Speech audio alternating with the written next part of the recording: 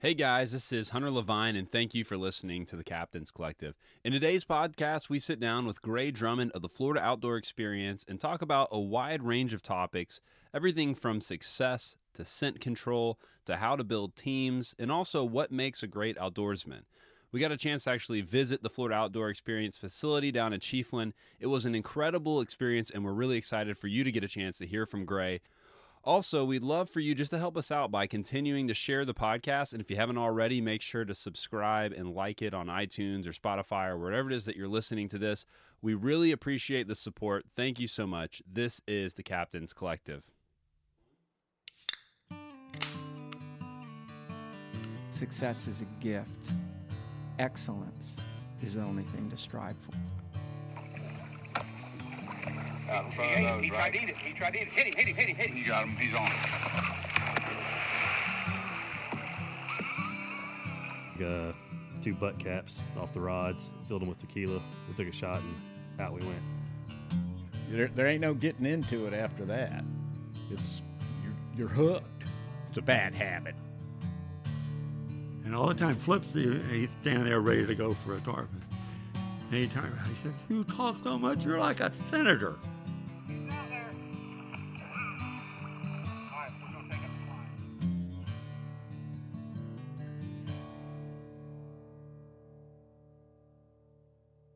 Hey, great. Thanks for hanging out with us and making time to be on the podcast and showing us around FOE, man. What a great morning. Absolutely. Thank you guys for taking the time to drive down. And I can't wait just to talk a little bit about what all you guys have going on here and how much intentionality you've put into it and the way that you've tied in just history and the whole experience. And I'm looking forward to talking about that. But before we dive into all of that, I would love for you just to tell us a little bit personally about how you got into the outdoors. Sure. Well, as you see and saw all morning, I live in a very rural area. So if you're not into fishing and hunting, then you're bored growing up as a kid. But seriously, other than fishing, hunting, and sports, there wasn't a lot to do, and we certainly never really took it for granted, but it was just a way of life. Mm-hmm. And so, getting into the outdoor industry, it seems like normal transgression, if you will, at this stage in my life. And as we were talking earlier, it was as I got into college and I started bringing some friends down, fraternity brothers and whatnot, down that maybe they were from more of a metropolitan area, Miami, or maybe they weren't even from Florida at all, but they had never seen this type of Florida, didn't know this type of Florida existed. Mm-hmm. And watching those guys, watching their expressions and just be in awe of this, it really made me realize how special this was. And you went up to Florida State, right? I did. And these were guys, South Florida guys. A lot of South Florida guys, maybe some guys from, all over the United States, but either they never knew of this. They always thought of Florida as being, the Daytona beaches, the Miami, Tampa's, et cetera. They never knew that we had such a rural part of Florida here, with the natural springs, the Swanee River, the Gulf of Mexico right here, and even some of the guys from Miami, Tampa, et cetera, they didn't know it either. And so watching those guys see this type of Florida for the first time, and me, growing up with it and having it in my backyard, and like I said, I never took it for granted, but it certainly wasn't something that I probably appreciated as much as they did seeing it for the first time. And so that probably was the seed that was planted to, start this. You're kind of guiding them. Kind of, yeah. And it was. And that's them. when I learned how to guide, especially with the hunting, is showing them. And I think every outdoorsman has a bucket list of things they want to try to either catch or, take with their bow or gun, et cetera, and whatnot. And I was no different. I had mine, and I had a bucket list for Florida. And I accomplished that really early, well before I intended on accomplishing it, and then it was like, wow, now what? So I kind of fulfilled that by taking other people hunting or fishing for the first time, or maybe not the first time, maybe it was, they've been before, but they hadn't accomplished everything that they were wanting to accomplish, and I was able to fill that void, if you will, in my life by helping them accomplish that. And then I was living vicariously through them. And I was getting that same thrill that through them marking that off their bucket list or having that accomplishment as I had, that I no longer could get doing it myself.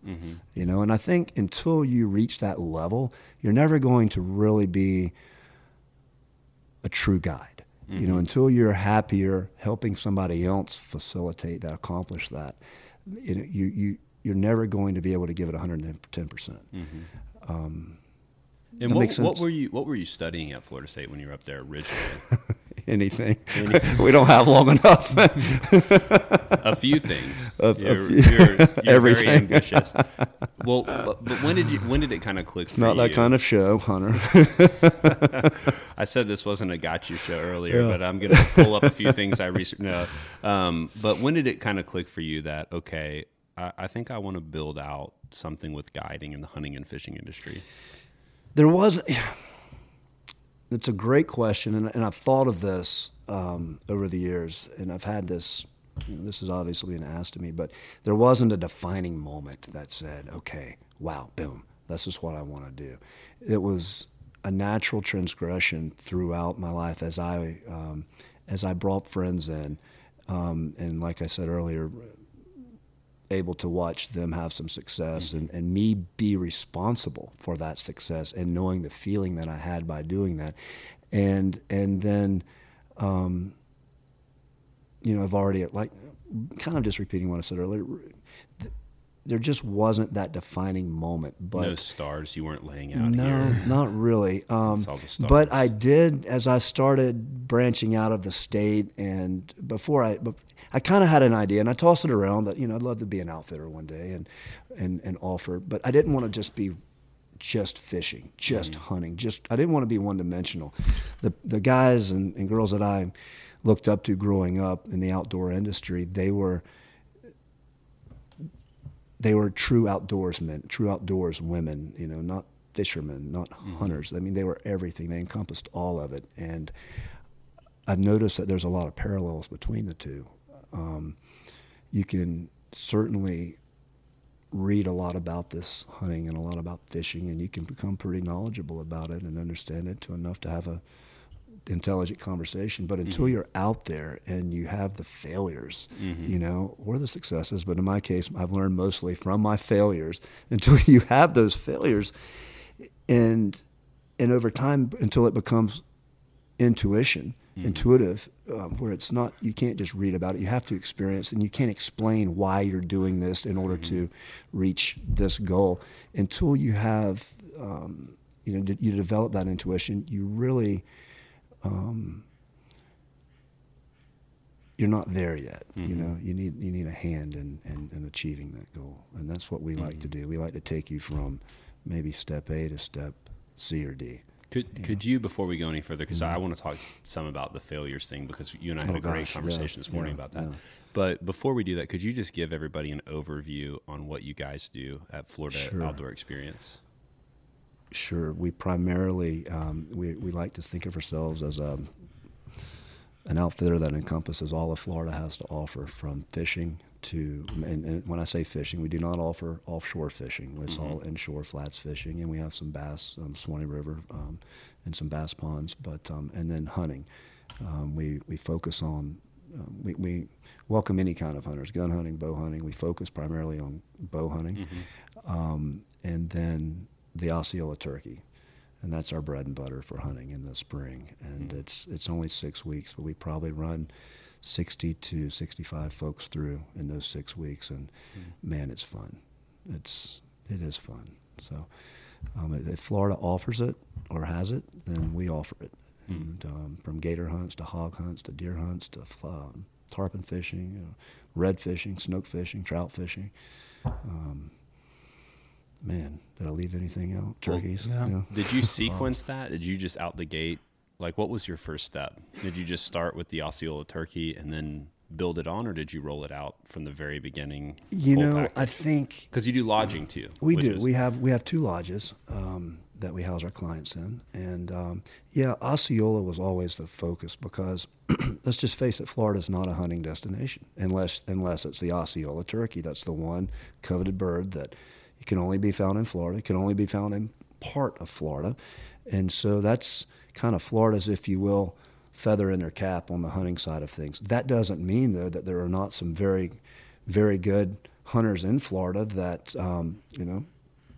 that want to whitetail hunt or hog hunt. And I will say this, it's starting to get a little bit of traction, but are you all familiar with the Grand Slam in turkeys? Yes. The different regions, they have the Osceola, the Merriam, the Rio, the Eastern, etc. It's gaining some traction, but there's also a slam in white-tailed deer. And in Florida, we offer 3 subspecies of white-tailed deer. We have the coastal, the Seminole, and I know I've heard of the Keys deer. Mm-hmm. That's you can't hunt the Keys deer. I think that literally takes an act of Congress to do that. Yeah. But we do have 3 subspecies, and I know that there's over 20 different subspecies, but it's starting to become a thing, at least in the bow hunting world, to go around and get a whitetail slam. Mm-hmm. And that's, like I said, gaining a little bit of traction, which will be good for the state. But yes, Osceola was the primary focus when we started the hunting side of things. And I can remember, it was in your mind, you want to start everything at once. But in order to do something right, you really have to back up, take a deep breath, and start slow.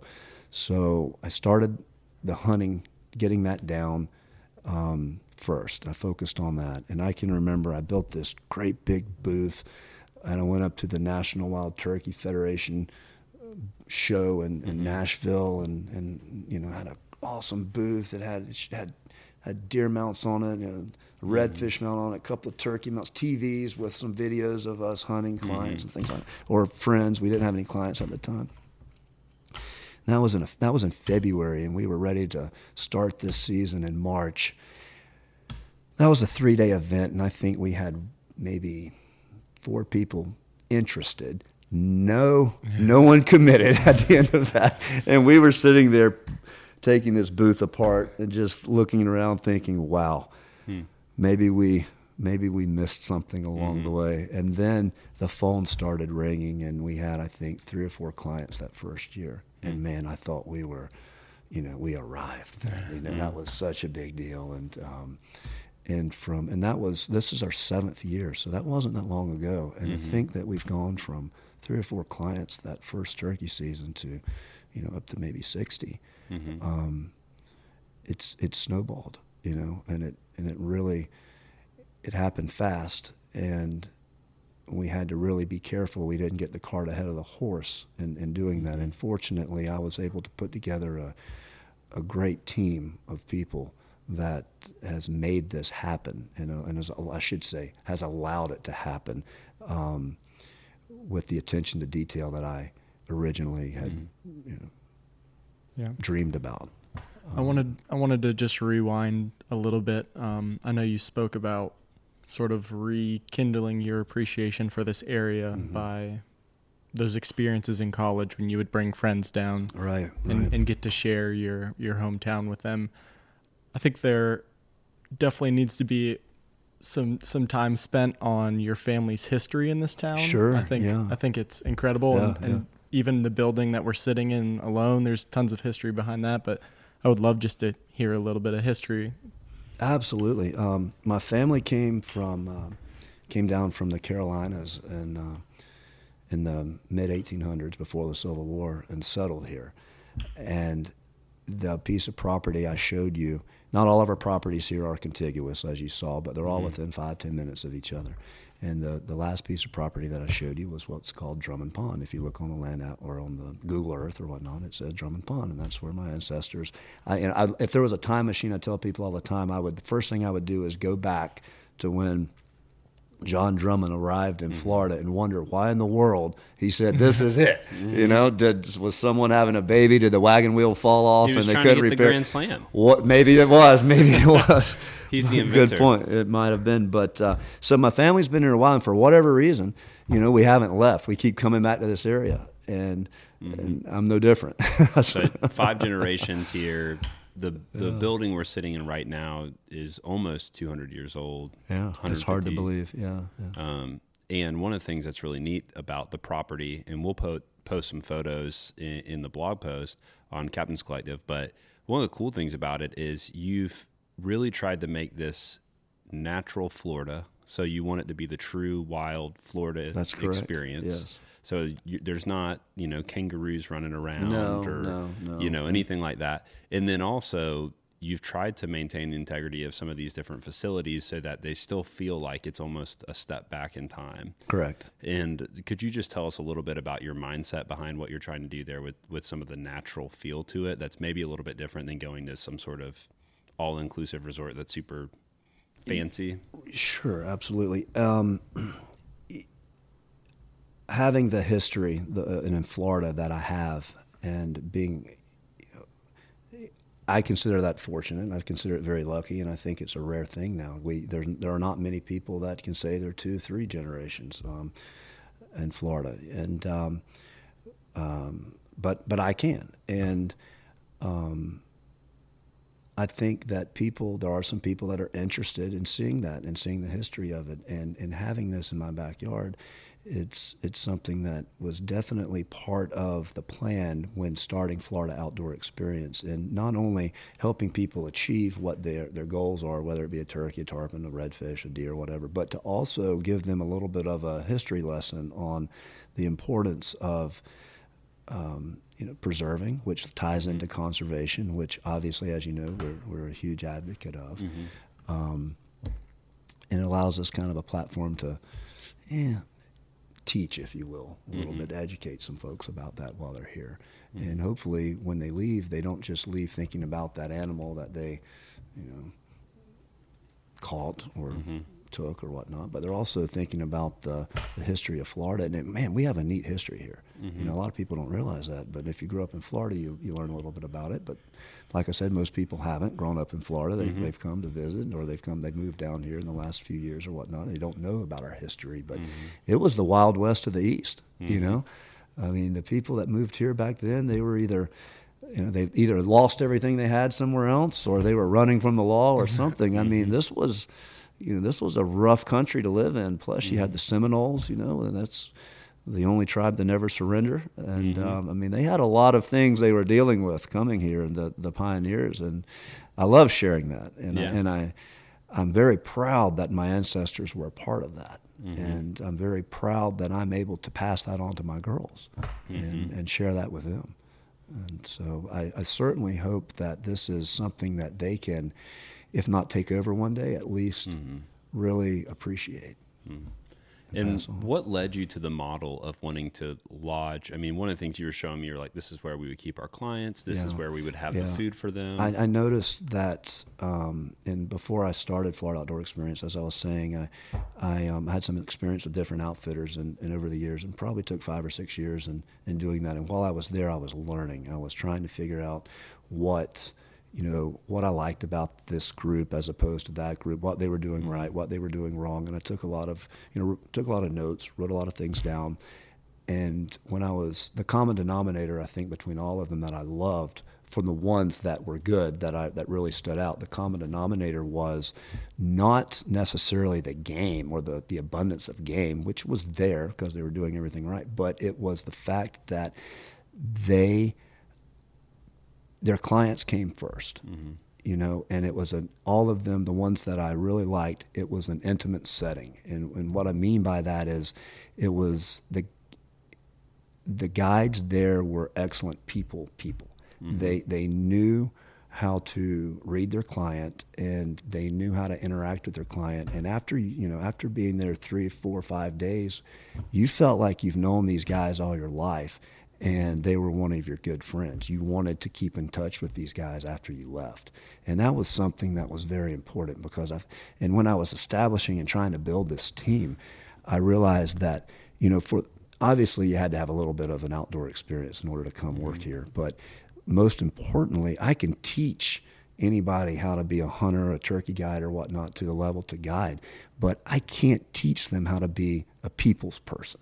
And you either have that or you don't. And that's the key ingredient, because what I mean by that is, we were saying and talking a little bit earlier, say you have a client on the bow of your boat, or you're hunting a guy, you're calling a turkey in, and that turkey's within 10, 15 yards and they miss, man, nobody's harder on themselves on that hunter than that hunter is on himself.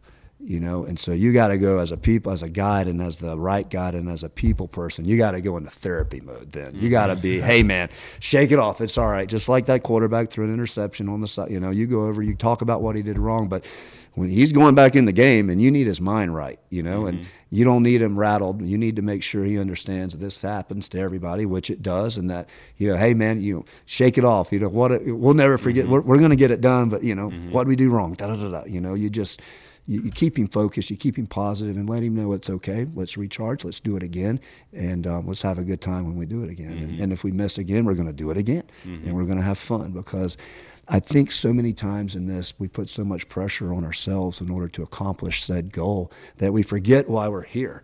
And we're here to have fun. This is supposed to be fun. So let's keep that in perspective, you know? I think that's something that's so far overlooked, when people can look back and say, like, I had a great experience. And as a guide, it's very easy to think, I'm trying to sell that turkey, I'm trying to sell that tarpon.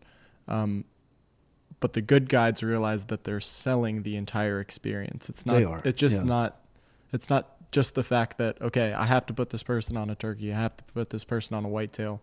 It's the fact that I have to make this experience of doing those things enjoyable throughout the whole. Right. And I tell our guides all the time. At the beginning of the year, we have a little meeting. We get together, and I tell them a couple of things. One of the things is, I absolutely do not believe in luck.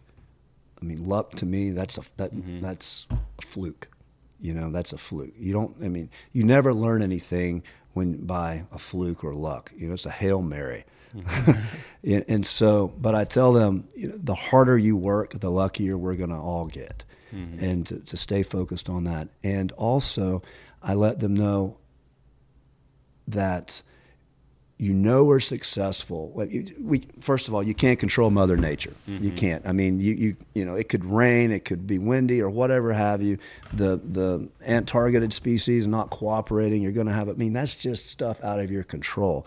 So you focus on what you can control, and you know, you try to eliminate as much of the human error out of it, which you are responsible for, and that's on you. You can fully control that. So at the end of the day, you know, it's all about the conditions then, and you're focusing around that. You're worrying about that. You're not worrying about whether the client's put a shotgun shell in his gun, or whether you got enough gas to get around whatever, you know. But so you control what you can control. You focus on that, and also you have to realize that you're giving these people an experience, and you know, when you're 80 or 90 years old, you know, and you're laying in bed and you're thinking back on your life, you're not going to remember that truck you drove when you're 25 or 30 or whatnot, but I bet you're going to remember that tarpon you caught when you were 18 or you were 20 or you were, you know, we hopefully are giving these people an experience that is invaluable, you know, because these are things you're going to remember the rest of your life. And we want to be a part of that. And I wish I could, I enjoy that so much, and I get such a high off of that I wish I could do it for free. I wish we could not charge anybody anything to have that. Because it's definitely a drug to me. And you talked about learning earlier. You learn more than from your failures. Man, your success. I have. Unfortunately, I've never been one of those. I wasn't born with the it factor. Yeah. You know, I had to work hard for every accomplishment I had, and in doing that, for every 10 failures, there's been one success. And so I always learn from my failures, and so I'm not saying I ever embrace failing. Nobody embraces it, but you try to look at the positive in everything, and you try to use it as a learning point. I keep a log religiously, good or bad, you know, and I'm constantly looking back in that, trying to check off things that through this time, you know, maybe I'm going out bow hunting, and the moon phase is this. I have a northwest wind, you know, and these conditions are this. Let me go back in my log and see what happened back, 2 years ago when the conditions were that. What did I do wrong? What did I do right? You know, and that allows you. After a while, you develop a pattern in that, and it's kind of, for just personal Get your reasons. It's fun. And you know, it's you kinda have fun it. too. And something that was interested to me was you have that in the outdoor world. So you got the log, or you make mistakes, you learn a lot. Yeah. I shouldn't have set up this way, but you also have it, to tie back to what you said earlier, which you have it in the business world too, which Absolutely. you know, people in your circumstance they're navigating both. And sometimes you go to a big conference and you set up this booth and you got all these TVs and mounts and you spend all this money and all this time and all this energy, and then you failed. And a lot of people, I think they would have gotten the car and, you know, they just wouldn't even have taken ownership. They would have just ragged, you know, oh, it's the conference's fault, it's the people's fault, or whatever. But how do you try to learn from failure as a business leader and then also as an outdoorsman? You know, I think first and foremost, if you are not happy in doing whatever you're doing, you're never going to be successful at it. So that's the foundation of, you know, your answer. So unless it's and when I mean happy, I mean you need to love what you're doing to a point that it's an obsession. And you also need to understand that you're not going to do anything overnight.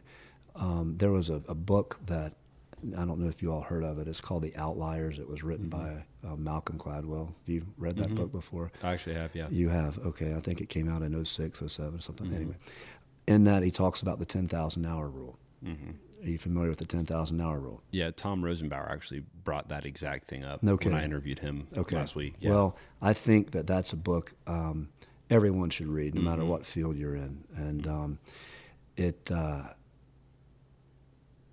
you know, so knowing that, and I don't want to ruin the book for you because I want you to read it. But in that, it basically says it takes 10,000 hours to be able to master something. Until you can be a professional, until you are the guy or the girl at said job or whatever you're wanting to get into, it takes 10,000 hours. And I think they use the band The Beatles in the book as a as kind of a group, as an example. But, you know, so you have to, in order to do something for that long, and that's a lot of years, you know, but in order to do something for that long, you better enjoy it.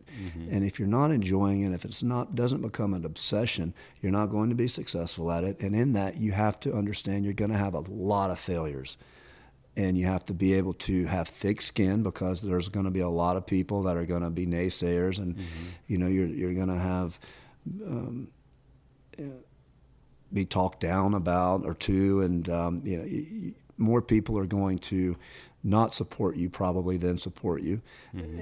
But at the end of the day, it's if you're obsessed at it and you do your job and you stay truthful to yourself, then you're going to be successful. But it doesn't happen overnight, and people just they give up too soon. They do, because it'll all come together. It will, if you stick with it. There's just no shortcuts, and I've tried them, and I was told that at the beginning. You know, you can't take a shortcut. There are no shortcuts. Well, I think I've tried every shortcut there is, and I'm here to say that they were right. And there's just no shortcuts. You have to just grind it out.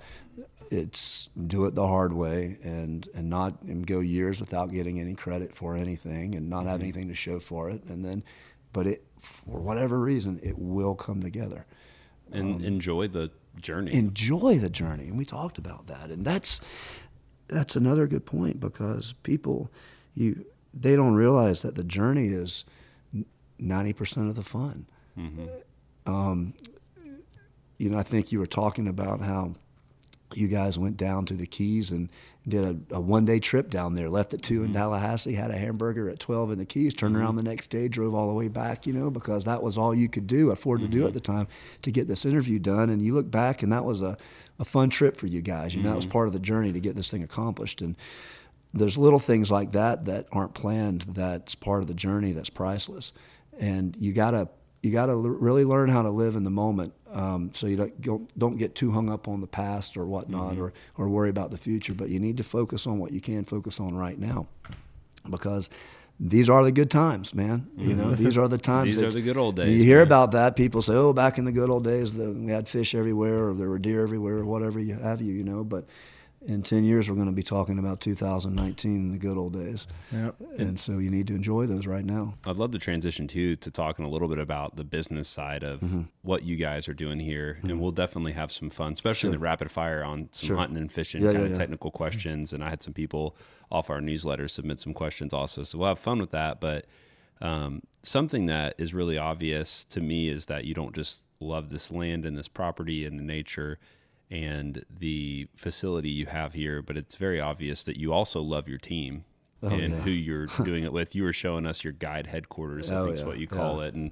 we got to kind of walk around and hang out there. And could you just talk to us a little bit about how you built your team and how you thought about building the team around you? Everything from photography to guides, the holistically from a business standpoint. What have you learned about building I'm teams? proud of our team. I love our team, and I'll put these guys and girls up against anybody in the world. You know, and I've seen a lot of different outfitters and a lot of different teams, and this group, and well, I'm an only child, first of all, so this was part of the equation that I never anticipated really loving as much as I do, is having this team, and that has become, arguably, if you will, for lack of better words, my family, my extended family, the brothers and sisters that I've never had. But getting back to your question, I guess I'm rambling a little bit, but been building this team, like I had mentioned earlier, that I can teach a lot of folks about how to be a guide in the outdoors and about how to, call a turkey, et cetera, but I can't teach people how to be a people person. And so our team consists of folks that love teaching, they love people, they love interacting with people, and they love living vicariously through other people's successes. We're very, I've raised the bar very high for these folks. We don't have a 3-strike rule here. We have a 1-strike rule and you're out. We can't afford to have 3 strikes. I mean, there's a lot's expected of these guys and girls. This team I have now, it's taken every bit of these 7 years to develop into the team that we have right now. And these guys and girls finally got there where all of these folks are going to be here as long as they want to be. I can't imagine these folks slipping up or whatnot. They're great. And we've got ages from 24 all the way up to 62. And there's just no drama. We can't afford to have drama. We don't do drama, and we'll run up to 15 guides at a time. And we all work together. We all share information and knowledge. And cannot tell you how rewarding that is and how much fun that is to have that. I mean, it's a well-oiled machine. It's just clicking. And once you have a couple of years under your belt, you tend to know the other person's tendencies or guide's tendencies, and we're all pitching in to help each other out, so we a lot of times can finish each other's sentences. But it's definitely a family. And at the end of turkey season, it's 2 weeks of depression. Everybody kind of goes their separate ways for a little bit. But it takes a team to make this happen. One person cannot do it. I could not be, FOE, I should say, could not be anywhere where it is now if it wasn't for the group of guys and girls we have with us. And man, there's some sharp folks. I mean, having some of these younger guys, especially on our team, it gives you a lot of hope for the industry going forward. And some of these guides, I mean, you need to interview some of our guides. You got the Ryan Nitzes out there, and you've got Parker O'Bannons. Gosh, I could go on and on. Brian Sawyer out of Homosassa. I mean, we've got some great dudes. Lacey Kelly. Chris Whitman, Captains for Clean Water, Ron Bachman. I mean, I'm leaving half of them out, and I'll get a phone call after this thing airs. But there's a link to them on your website. Yeah. How would you describe your leadership style with the team? In this industry, you have to have a lot of trust, and like I said earlier, I expect a lot. But I don't ask them to do anything I wouldn't be willing to do or don't do on my own. But once I showed them the ropes, the team we have now, there was very little teaching involved. They picked things up. They picked everything up very quickly, even the ones with no experience in guiding before. And I if you come over, and you just showed up during middle of turkey season, I think you would have a hard time to find out who the owner was. I wouldn't say, I don't like to think of myself as the boss or whatnot. I mean, it really is a round table here. So I would say trust. Trust is probably having the trust in these folks. That's the key to if you have the right team, you can have the trust in your team, then that certainly makes you a good leader, because you're able to listen and learn from what the input that they're providing you. And if you don't have the trust in your team and where you can do that, then I don't think you're going to be successful. You can't rule with an iron fist by any way, shape, or form. I don't care what industry you're in. It has to be, I believe in, instead of ruling from the top down, from the bottom up. Those are the folks that are really in tune with your clients and the people that are coming in, and you need to be able to have a round table. And if you don't have those right people, then you need to get the people out and get the right people in. You're never going to change, somebody. You're never changing spots on a leopard. You're never going to change somebody that doesn't fit into your culture. They're not going to. They're either fit or they don't fit. And so my advice is get those out, get the right ones in. Don't try to waste your time or their time. Yeah. And along those lines, I know not just you, but your family has a background in business. How do you feel that background? We have a background in business and cattle and moonshine, you name it. But how do you think that background in business has helped you sort of oversee and influenced how you oversee FOE? I think it's taught me people's tendencies, and what to focus on and what not to focus on in order to achieve your goals. Everyone's human, and you have to understand that. Everyone makes mistakes, including myself, a lot of them, obviously. And but the key to running this smoothly and having the right team is communication. And today's age, there is no excuse not to be able to communicate, whether it be through texting, calling, whatever, emailing. You have to communicate. And as long as everybody's communicating with everyone, changes, I'm all good. I hate surprises. More than anything on earth, I hate. So I do not do surprise. There's no reason for surprises. So in communication, you can avoid all of that. So I think that's probably the key factor in everything running smoothly, is knowing where everybody stands and communicating with everyone, so we're on the same page. And if we're not on the same page, it's my fault. Taking ownership over I it. need to. I have to. I didn't portray what I needed out of them very well if they're not communicating with me, and that goes back on me. So that was something we learned from Eugene Schuler, who he manages an outfitter up in Bryson City, North Carolina, and you could just tell he takes ownership over the guys on his team, and has a very similar mindset, and really wants he said the same thing about people skills. He really wants his clients taken care of, and it's obvious that there's a lot of hospitality that goes into a good outfitter, taking care of them. And you think about it, we have a one-on-one guide to client experience here. And so when that client is with, let's say, Hunter, you're a guide here, and you take one of our clients out, when they leave, they don't think about Gray Drummond as being the face of FOE or Lacey Kelly or anybody. They think about Hunter. FOE in their eyes was the experience they had with Hunter. So I've got to have a lot of trust in you and communicate with you, and for you to portray what I'm trying to pass on to these folks. When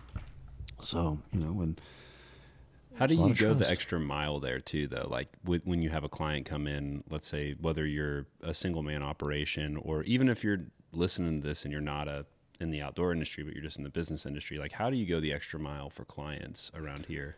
I like our clients to see every aspect of it. And what I've learned by that is they love hanging out with the guides and they love seeing behind the scenes stuff. And so one of the things that I make sure we all do, let's say we have our clients come in at dinner, I like each of our guides to take a client off to the side or whatnot. And, maybe we have an aerial map of where we're going to hunt or where we're going to fish the next day, or maybe we just have a pen and paper and we kind of draw out something I want to include them on the game plan.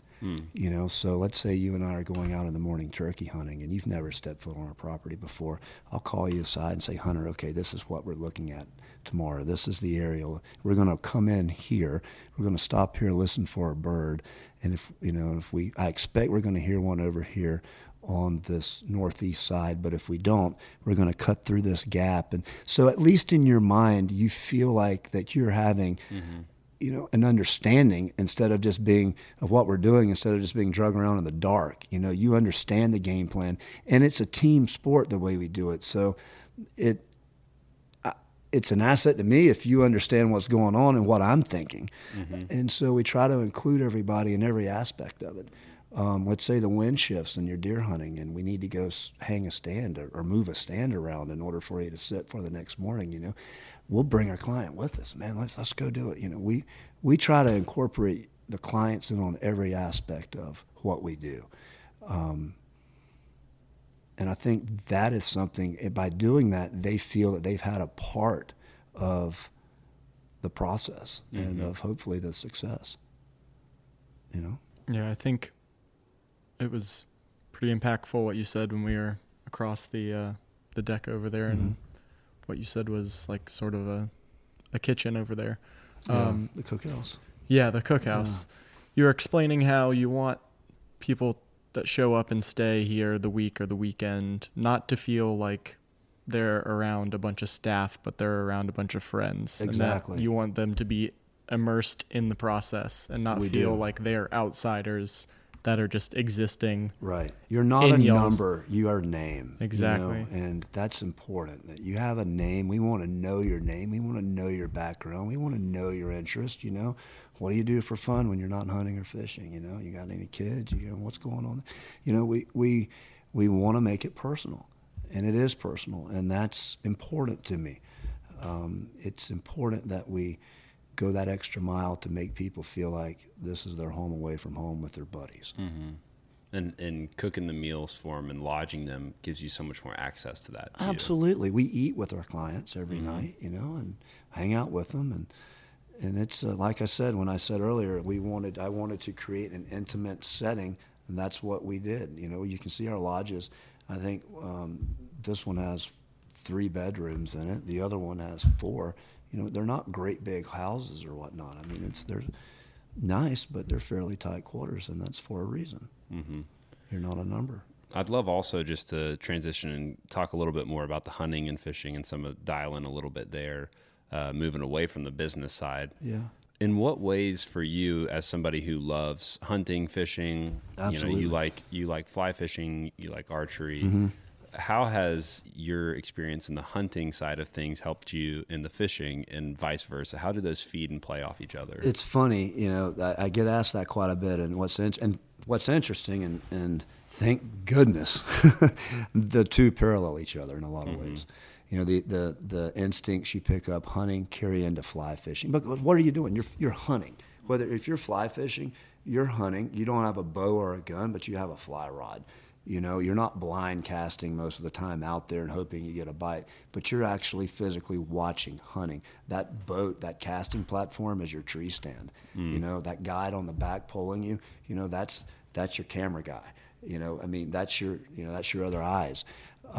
You're hunting these fish. It's the same thing. Maybe you don't have to be stealthy the same way you do when you're out in the woods, but you have to be stealthy in other ways, through your tools, through the boat that you're using, through the presentation of the fly to the fish, So there's so many parallels, and I find that when I'm teaching people how to bow hunt that are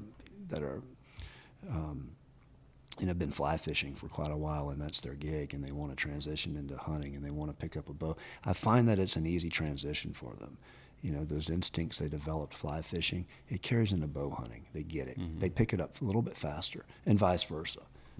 I find that to be the case. So it's the parallels are uncanny. It's really interesting. And how do you kind of manage the transitions from season to season? I saw you post something the other day. It was funny. You were like, it's time to trade in the board shorts and flip-flops for jeans and boots. Usually you're ready, And you got a whole different clothing persona. You do. You change up your accent. And, no, I'm just kidding. But, obviously it's fun. A lot of guides are doing that, whether it's species but how do you think through those transitions? And then also just a little bit of an add-on, how do you prepare well for the next season while still being faithful and active in the current season? Well, in a lot of cases in the woods especially, you have to obviously do a lot of management. And I mean that, prescribed burns, mowing, etc. But in a lot of cases, less is more. Thank goodness. You need to leave things undisturbed. You need to have some peace. You need to let them everything kind of relax. So you're obviously, if you go into the woods in the off season, or even especially during the season, you better have a purpose. Get in, get out. I don't believe in pressure. I think that's the number one cause of not having success in the woods. People wanting to go in, check the trail camera, get in, hang this stand here, move this stand here. You're spreading your scent everywhere. And so, you need to have some downtime. You need to let your woods take a break and let everything settle down. So, which is great because it allows us to go out, and instead of hunting in the woods, we're hunting on a boat now with our clients there. And so I think the transition is, it's easy in a way. It's hard mentally because turkey season I love so much, man. It's my passion, and it's only 6 weeks, and you're just getting in your groove when all of a sudden, it's over. You turn around, it's over, and you're like, where'd it go? It just started. What do you mean it's over? I'm just filling it out. I'm just getting everything dialed in. And so after, I go through a week or two, a little depression, and then I pick myself up. We hook the boat up, and we do the tarpon thing. But for the most part, I welcome the transition. I do. You've been in camouflage from September through arguably the end of April, and I'm ready to trade in that for some board shorts and flip-flops. So it's neat. It's a luxury you have when you do both that I think you don't, obviously, when you're just more one-dimensional. I'm sure there's some cons to it too, but not for me. I've always, the people that I've always followed and I've really looked up to growing up are the people that did both, that were the outdoorsmen. We never really distinguished between, is it fishing season or hunting season growing up. We would get up sometimes in the morning and hunt, and over lunch we would be fishing, then go back hunting in the afternoon. So it was kind of always in my mind, one of the same. It's just one was done on land, one was done in the water. I never really differentiated between the two. And what do you think makes a great outdoorsman? Somebody that is intuitive with nature. I don't care how many deer that you've shot with your bow, or how many you've shot with your gun, or how many tarpon you've caught. I don't care about that. And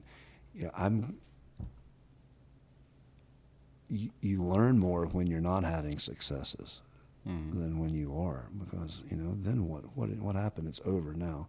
You're not really learning. When you shoot that animal, then it's anticlimactic almost. Or so I think somebody that makes a good outdoorsman is someone that appreciates all aspects of the outdoors. When they're in their tree stand and they're, the squirrels are going off, or you see you hear some crows, that just got alarmed. You learn what, maybe you should be on point over here, or what alerted that squirrel here. Little things like that. And on the water, the same thing. You're constantly watching. I mean, if you needed advice, about something on the water, do you go to the guy on the bow or the guy on the back of the boat? That's not fishing. You go to the guide, and well, what's he doing? He's learning. and you're not learning when you have a gun in your hand all the time or when you have a fly rod in your hand. You are, but it takes those days that you're not hunting or you're not actually fishing, but you're just going out there and studying and studying and studying. That makes a good outdoorsman, somebody that's willing to put aside the kill or the catch to actually learn why. Why are the animals moving this way? Why are the fish swimming this way? Why are they doing it today as opposed to yesterday? What's changed? Look at the elements. What's the moon doing? What's the wind doing? What's the barometric pressure doing? A good outdoorsman looks at all of those things, and to help make a decision on what his next or her next move is going to be. Do you find any correlation between like having a good fishing season and having a good hunting season? Yeah, like, it's one of the same. And I don't know if I could say it's a correlation. It's a great question. I've never looked and thought, wow, I had a great hunting season, so now it's going to be a great fishing season. Shoot, man, the weather here changes so much. So the weather we have when we're hunting is not necessarily the same barometric pressure or wind pattern that we have when we're fishing. And plus, you have tides to worry about when you're fishing, and you don't have to worry about when you're hunting. But you also have when you're hunting, I think it's maybe a little more intimate. You have to be.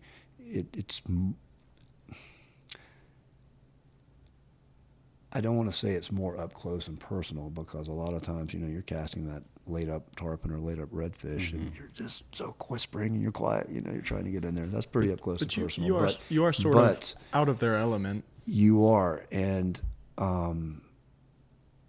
they both. You can argue which gives you or has the most challenges, and they both do. I think, in general, and I'm sure there's some species of fish, maybe permit, which would be an exception, but in general, I think it's a little more challenging to hunt with a bow than it is fish with catch a fish on a fly rod. For no other reason, you can see more. They can see you a little better, from a further distance at least. What would you say to they somebody? They can smell you. So, part of what you guys do here is you try to give this holistic experience. You spend time with them. You show them on the aerial map, here's what we're going to do tomorrow. You're narrating as you're doing things. Okay, here's what we're listening for. Here's what we're looking for.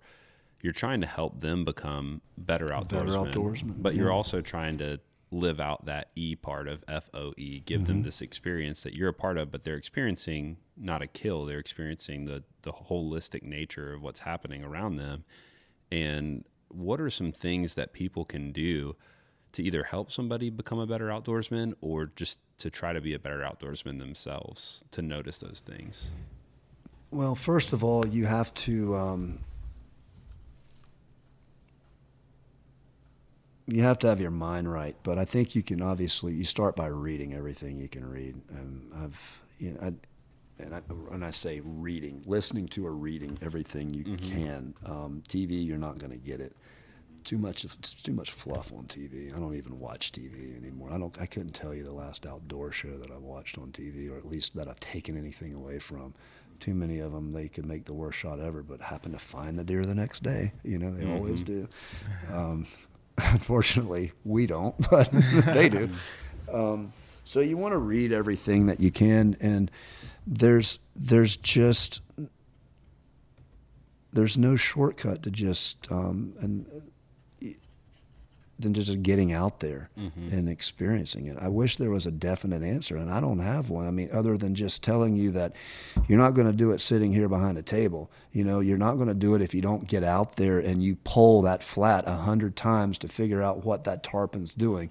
And you're not going to do it unless you sit out there in those woods when it's not hunting season, before season, scouting. You're not going to do it if you're anywhere but the set area that you're trying to accomplish whatever your goal is. You have to immerse yourself in it to where you're one. You have to understand the food sources. You have to understand, the tides. You have to find out why. You have to be able to explain why. Not that, I caught this. Well, why? Why did you catch that there? Or why were you able to take that deer when you took that deer? What happened to make that all come together for you?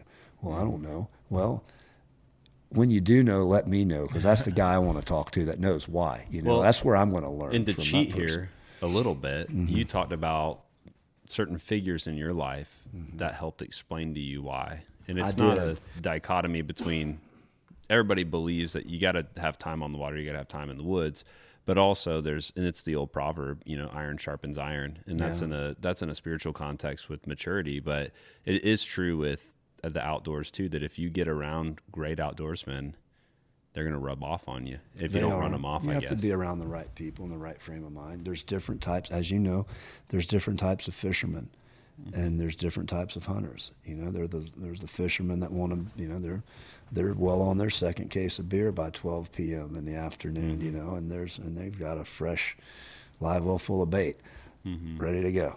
And then there's the hunters that, you know, they prefer maybe to run dogs and, you know, chase them with trucks and stuff like that. And so there's different elements that play into that. And fortunately, and that doesn't interest me. I wanted to be more in tune with nature. I wanted to kind of be one with nature. That's why I love to bow hunt. I love to be fly fish. I feel like it's more stealthy. You know, it's quiet. And so I've had some folks in my life and that I don't know why, and I don't know how I've been so fortunate and lucky, but there are some folks in my life that have helped me fine tune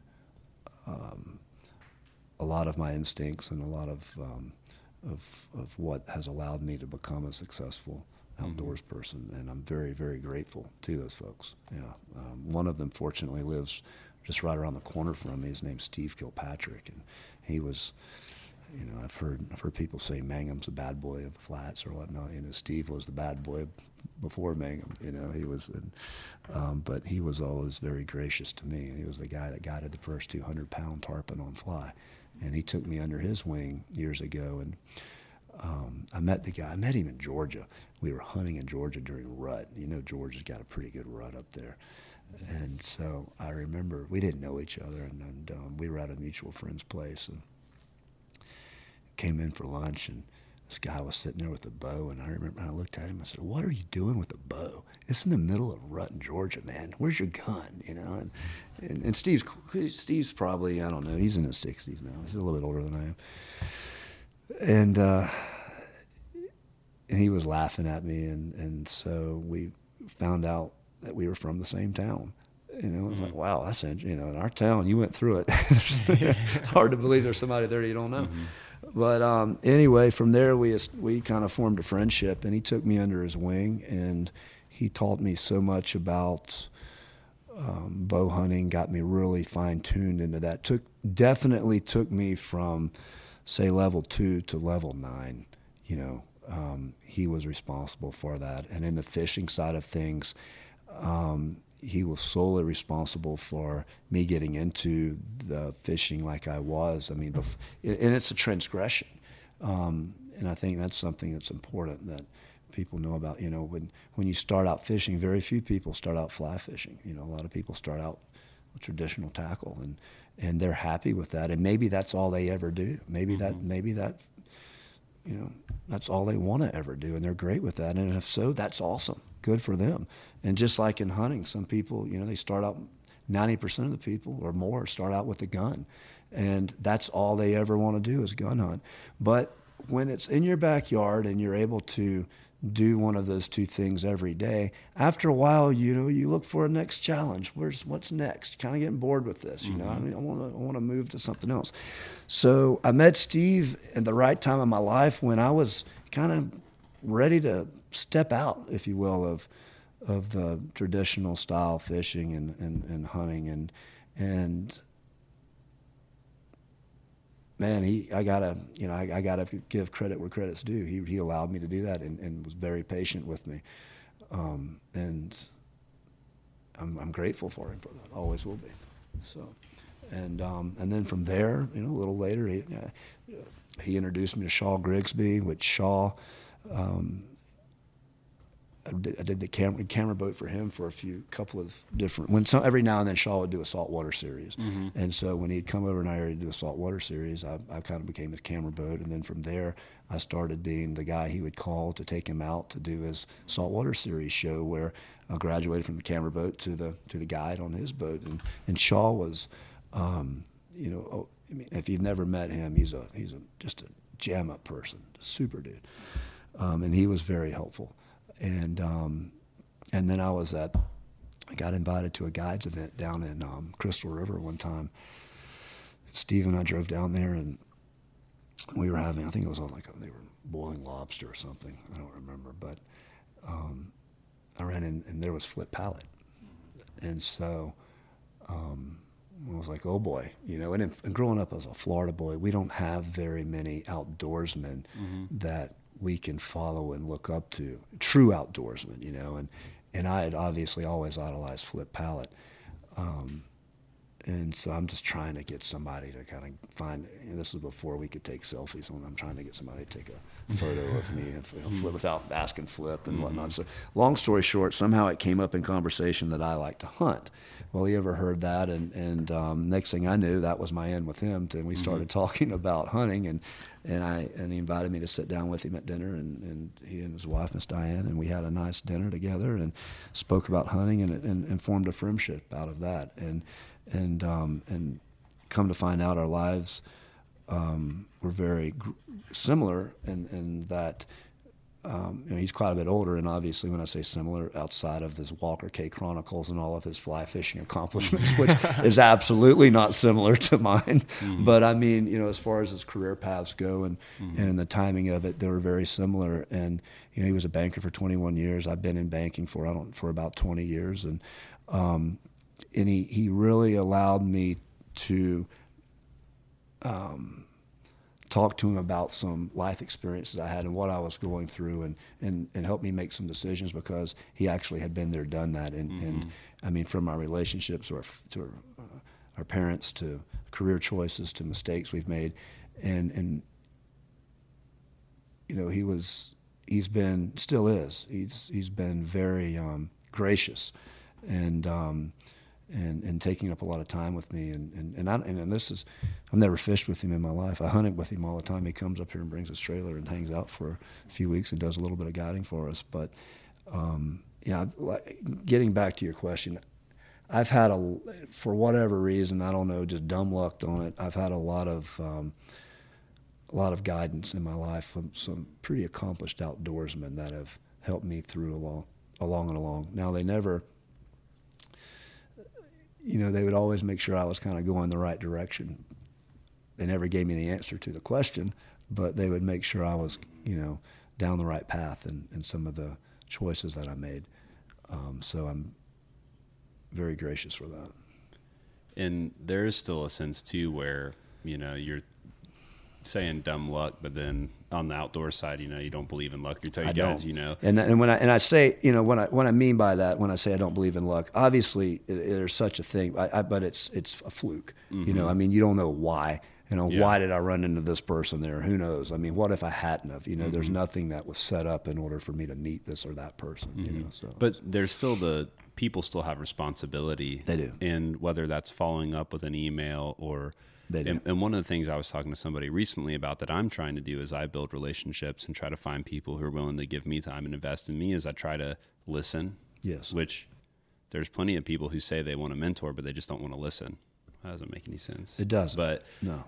And then also being kind, being generous, being thoughtful about them, making sure that you realize, okay, this guy's still got a wife and he's got a family. I'm not going to try to be too invasive here. And, knowing when to ask questions. But also I was talking to somebody recently that was trying to get into fishing, and he was talking about, how do I try to, want to fish some of my friends? I said, well, you know what, be the guy that always offers to clean the boat.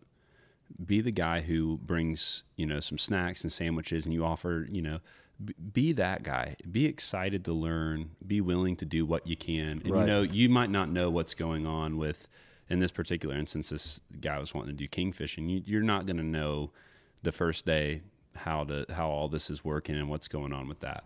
Exactly. You need to be hat in hand. But you sure can grab a brush at the end of the day. Absolutely. And that's not rocket science, but a lot of people, they're just not willing to do that. And I do think that it's still, that obviously there's a fluke, or there's, you never know who's going to walk in the room while you're there, who you're going to get an opportunity to meet. But there is still a responsibility that you have to capitalize, even with relationships, where, you need to not miss that moment. You're exactly right. And you also have to realize their time is just as important as your time. Mm-hmm. So let's not waste anybody's time, and give credit where credit's due. And I feel like you need to be professional too. And I think that that's something somewhere along the lines we're kind of losing in a lot of ways. Just remember to be professional. Do what you say. If you can't, there's no excuse not to communicate. I can't stand that when somebody tells you they're going to do something and they never do it and they never follow up. That's a pet peeve of mine, and I've got a very short leash with that. Mm-hmm. Well, if it's all right with you, I'd love to transition into some rapid fire questions. Yeah. We'll just go back and forth. This was actually, a couple of these were sent in by people off our newsletter when we said, hey, we're going to hang out with Gray down at FOE. The first one is just simply, tell us what you try to do when hunting with scent control. What is the secret? The secret to scent control is not to fall for the gimmicks. I believe that the only way you're going to, first of all, I don't care where you are, whether you're Florida, wherever else. I mean, at the end of the day, they're going to smell you. So just play the wind. The wind is your scent control. You obviously always want to be set up downwind, and that doesn't mean there's not going to be a deer or whatever that comes in from the wrong way, but nothing you can do about it, especially in Florida, because our rut's going on when it could be 90, 95 degrees out here. You're sweating bullets, and if you think any type of, special deodorant or special clothing or whatever is going to help control your scent, you're crazy. Well, there's so many products. They got a million. Don't waste your products. money. Don't waste your time. Some of the biggest Florida deer I've killed, I was in shorts. Mm. So, but you do play the wind. You have to play the wind. And that's a key. And sometimes that means, you just don't get the luxury of sitting in a particular stand that you wanted to sit in. The wind's wrong. You can't go to it. You're going to bust them. So you have to be disciplined. But yeah, the wind's the only scent control that we pay attention to. Mm. Yeah, and I'm not super sure if this next question is relevant. I don't know if you guys do any food plotting or whatnot, but on the other side, what natural food sources have you found to be most effective for the game that we have a lot of oak trees on our properties, from live oaks, laurel oaks, blackjack oaks, you name it. And it's I don't care what you have out in the woods, at least, and I can't speak to other parts of the state, or the southeast, I should say, but at our particular part here, I haven't found anything that's going to compete really with acorns. We've planted cow peas, clay peas, et cetera, and they love that, but a problem with that, they wipe them out overnight. And plus in our area, if you notice, our soil is very sandy. We have very poor pH. It's very hard to get that pH up because once it rains, everything just leaches right through. But oak trees, acorns, that's our biggest competitor. So that said, you have a large oak hammock, all right? It's in the middle of a rut, and acorns are dropping everywhere. And I don't care if you have a corn feeder out there. They're going to walk around it. They're going to look at corn like we look at potato chips. It could be it's a snack, we can take it or leave it. It's not a steak. And the acorns are steaks. So they're going to walk by corn. That's just, certain times of the year, that's a waste. So what you can do, a trick that I've learned, so you can narrow down what oak trees they go to and what oak trees they don't, because otherwise it's just blindly setting a stand somewhere that you think that hopefully they go to this tree as opposed to the one 100 yards away. In the springtime, and I'm only going to tell you what I do, not how I do it, so I'm going to leave it at that, let you figure it out. So in the springtime, you go and you find 3 or 4 oak trees that fairly close together, and you find a good tree to hang a stand from. And I like to hang a stand, I look for a place I can hang a couple of stands, so I could play depending on what the wind is, I can still hunt the area. And you make sure that there's a good stand to hang or tree to hang a stand on. You find your oak trees, and you fertilize the oak trees. And by fertilizing them in the spring, fall comes and they start dropping their acorns, those deer are going to come to those trees over the other trees in that said hammock, because those trees are going to be more acorns, but most importantly, sweeter. They're going to be a little sweeter than the others, and they're going to hit that like crazy. I thought you were going to say you go out and kind of sprinkle some powdered sugar on the acorns and prepare it. And I don't know. It might work. Yeah, well, if it I does, tell you try it. You let me know, and we'll see. All right. all right, that sounds good. I think I know the answer to this, but I just want to go here anyway. If you had to pick, what would you rather do, hunting or fishing? What species and what style? If it's hunting season, I'm going to tell you I'd rather hunt. If it's fishing season, I'd rather fish. Well, so, if we're mean, forcing you to just do one, the president, man, the president you can't do that. mandates. Otherwise, that's what I just said. It's I've always followed outdoors. Man, I don't know. If I had to do just one,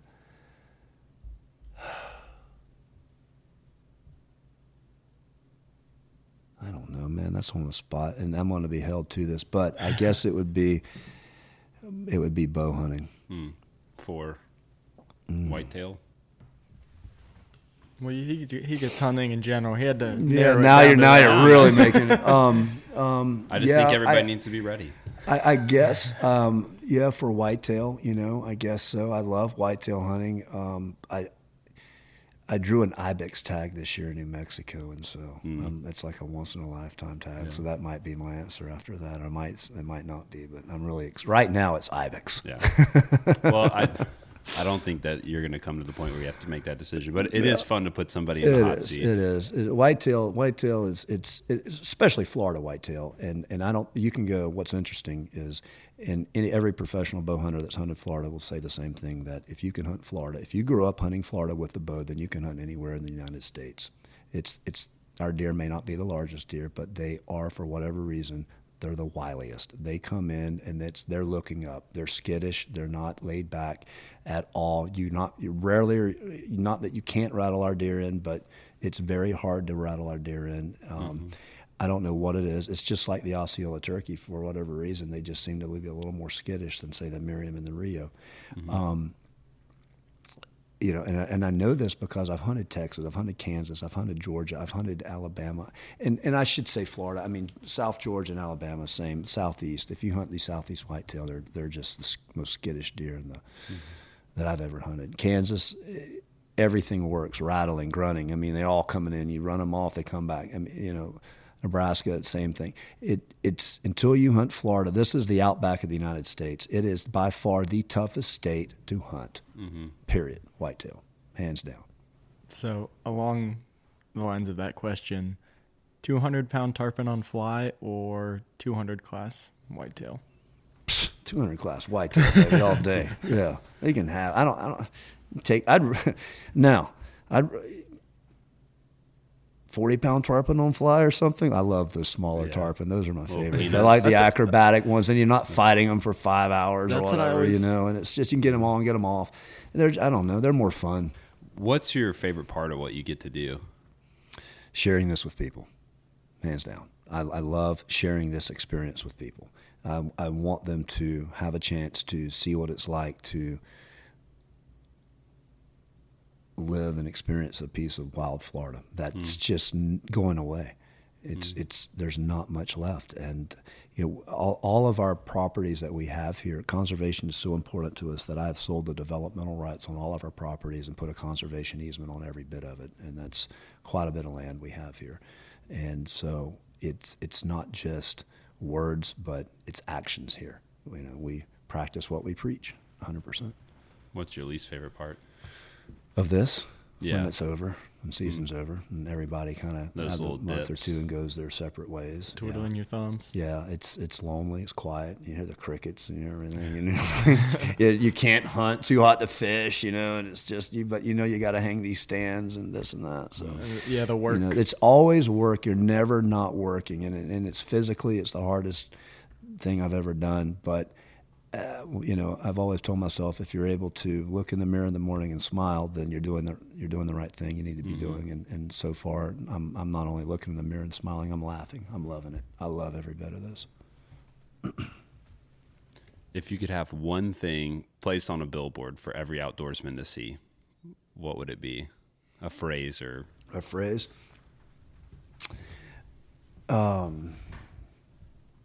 we might hold you to this. That's going to be a big advertising campaign. I mean, I'm serious, and it'd be more or less advice. I would say the harder you work, the luckier you get. And I just live by that. I live by that code. With the lucky in air quotes. Yeah, with a picture of me holding that 200-inch whitetail. Yeah. That you're just talking about. What are you most concerned about with the next generation of outdoorsmen?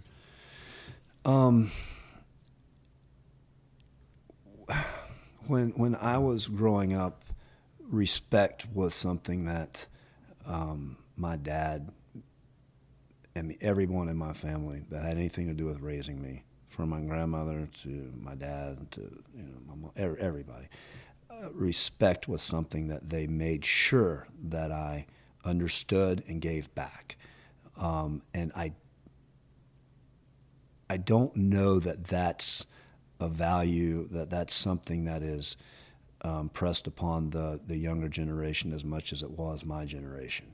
And now I have 2 girls, and I can promise you that they are yes sir, no sir, yes ma'am, no ma'am, and they understand the meaning of respect. That is something that I have, I worry about that. You cannot, people talk about Instagram and social media and all of this and everything, and is it the necessary evil? Is it something you have to do, but it's bad, blah, blah, blah? It doesn't have to be, and like we talked earlier, I look at it like alcohol. There's a responsibility there that you can do it the right way, and it can be beneficial and it can be good. Or you can not be responsible about it, and it can end up hurting you, hurting somebody else, and it can be abused. So you have to be respectful and have to have responsibility in using that. And so, I don't know how much of that is still portrayed and still taught. We cannot prevent change, and a lot of people try to fight it, but we at FOE, instead, we embrace it, whether we like it or not. We embrace it. So that meaning, you're always going to have new guides coming along, and instead of fighting them and yelling and screaming at them, you might as well embrace them and try to teach them the right way to do things. And hopefully that they'll, and they should, respect that and try to emulate you and going forward. And so I think that's one of my biggest concerns is I don't know that I see a lot of that respect that the younger guys and girls coming up has, and I don't know if it's a generational thing or what. I hope I'm wrong, and I can tell you from the younger, and I'm going to say millennials that we have on our team here, they're, I'm definitely wrong if they're a good, if they're a good model of what's coming along, but I'm just seeing some stuff out there that has me a little bit concerned. But that's it. I don't want to end on a negative note with that. The future's very bright too. There's a lot of good dudes coming along. Some younger guys, and in the ones in their 30s, I'm still calling younger, like Stump, for instance, in Home Assassin. I mean, that guy and that whole group down there. They're really they're the flag bearers of the future generation, and they're really doing a great job with that and keeping that tradition alive, So, I do have some positive things to say about the future too. Well, speaking of the future, what does success look like for FOE? Yeah, we've got some new things coming along. It's pretty exciting. We're going to be starting a podcast called True Wild Florida, and we've got a new team member that's coming on board, and I won't name names just now, but I can tell you that a lot of people in the industry know who he is, and great guy, and he's going to add a lot of wow factor, I think, to the podcast going forward, and to the overall team in general. I'm real excited about this guy coming on board with us. So, we got a podcast coming on, and so hopefully we'll have you guys on it as soon as we can. Yeah, get it I'm going. excited. Yeah. And your idea behind it is trying to highlight Florida, the nature of Florida, and to bring in people who can speak to that in different industry areas. Yeah, not just one industry, not just fishing, not just hunting, but maybe in from the cattle background or agriculture background, or maybe, you know, even from a developer's background, and get a perspective on that, you know, to see what's the future and what are some of the obstacles they see and how are they doing this and still, you know, trying to maintain our natural resources here without destroying that. You know, I would like to hear their point of view, and I mean that you have to in order to be educated on something. It can't just be one-sided. I want to hear both sides. So, and it's going to be so franchisable. I hope that, you know, you and I talked some about podcasting, but I think there's just so much good that can come out of it because it allows you to sit down and listen to somebody for an extended amount of time and really get educated and hear about their perspective on things. And it's going to open up. I'm excited about it as a Floridian, as a 5th generation Floridian, to be able to learn more about the history and conservation. And Florida is very diverse. I think a lot of people miss that, you know, you can drive 10 hours and still be in the same state. The fisheries are different, and Central Florida. Even our accents are different, man. Our accents are way different. And, you know, and to me, I think it's going to be a really fun journey to follow, and it's going to be called True Wild Florida. True Wild Florida. And we'll make sure that we keep everybody up to date on that. But thank you. Thanks so much for joining us on the podcast. It's been a pleasure, and thank you guys for coming down and spending the day with me. Awesome. Come back. Yeah.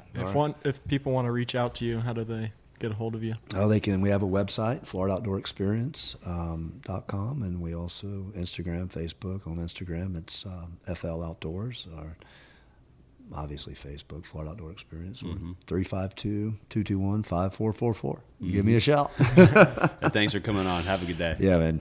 You too. Hey, guys. Thanks again for listening to the Captain's Collective. This is a part of Waypoint Collective, where you can find all sorts of great content. Also, to find out more about the Captain's Collective and to see some behind-the-scenes stuff, we'd love for you to head to captainscollective.com. Till next time, we'll see you again. This is the Captain's Collective.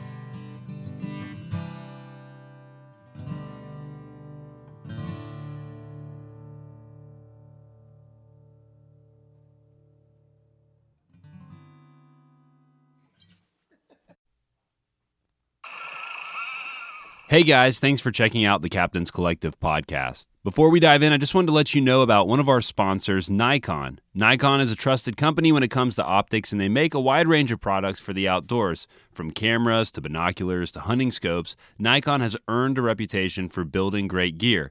What you might not know about Nikon is that Nikon engineers their products from the inside out and creates an optical system specific to the function of each product. And because Nikon is one of the few makers of optical glass, they have the unique advantage to specify the exact type of glass needed to optimize the performance of their product. For the water, I recommend the Ocean Pro series. They are powerful, fog-resistant, feature a built-in compass display, and have a large exit pupil that makes holding steady in rough water easier. And like all Nikon products, they come with a lifetime guarantee. So make sure to check them out and give yourself the advantage.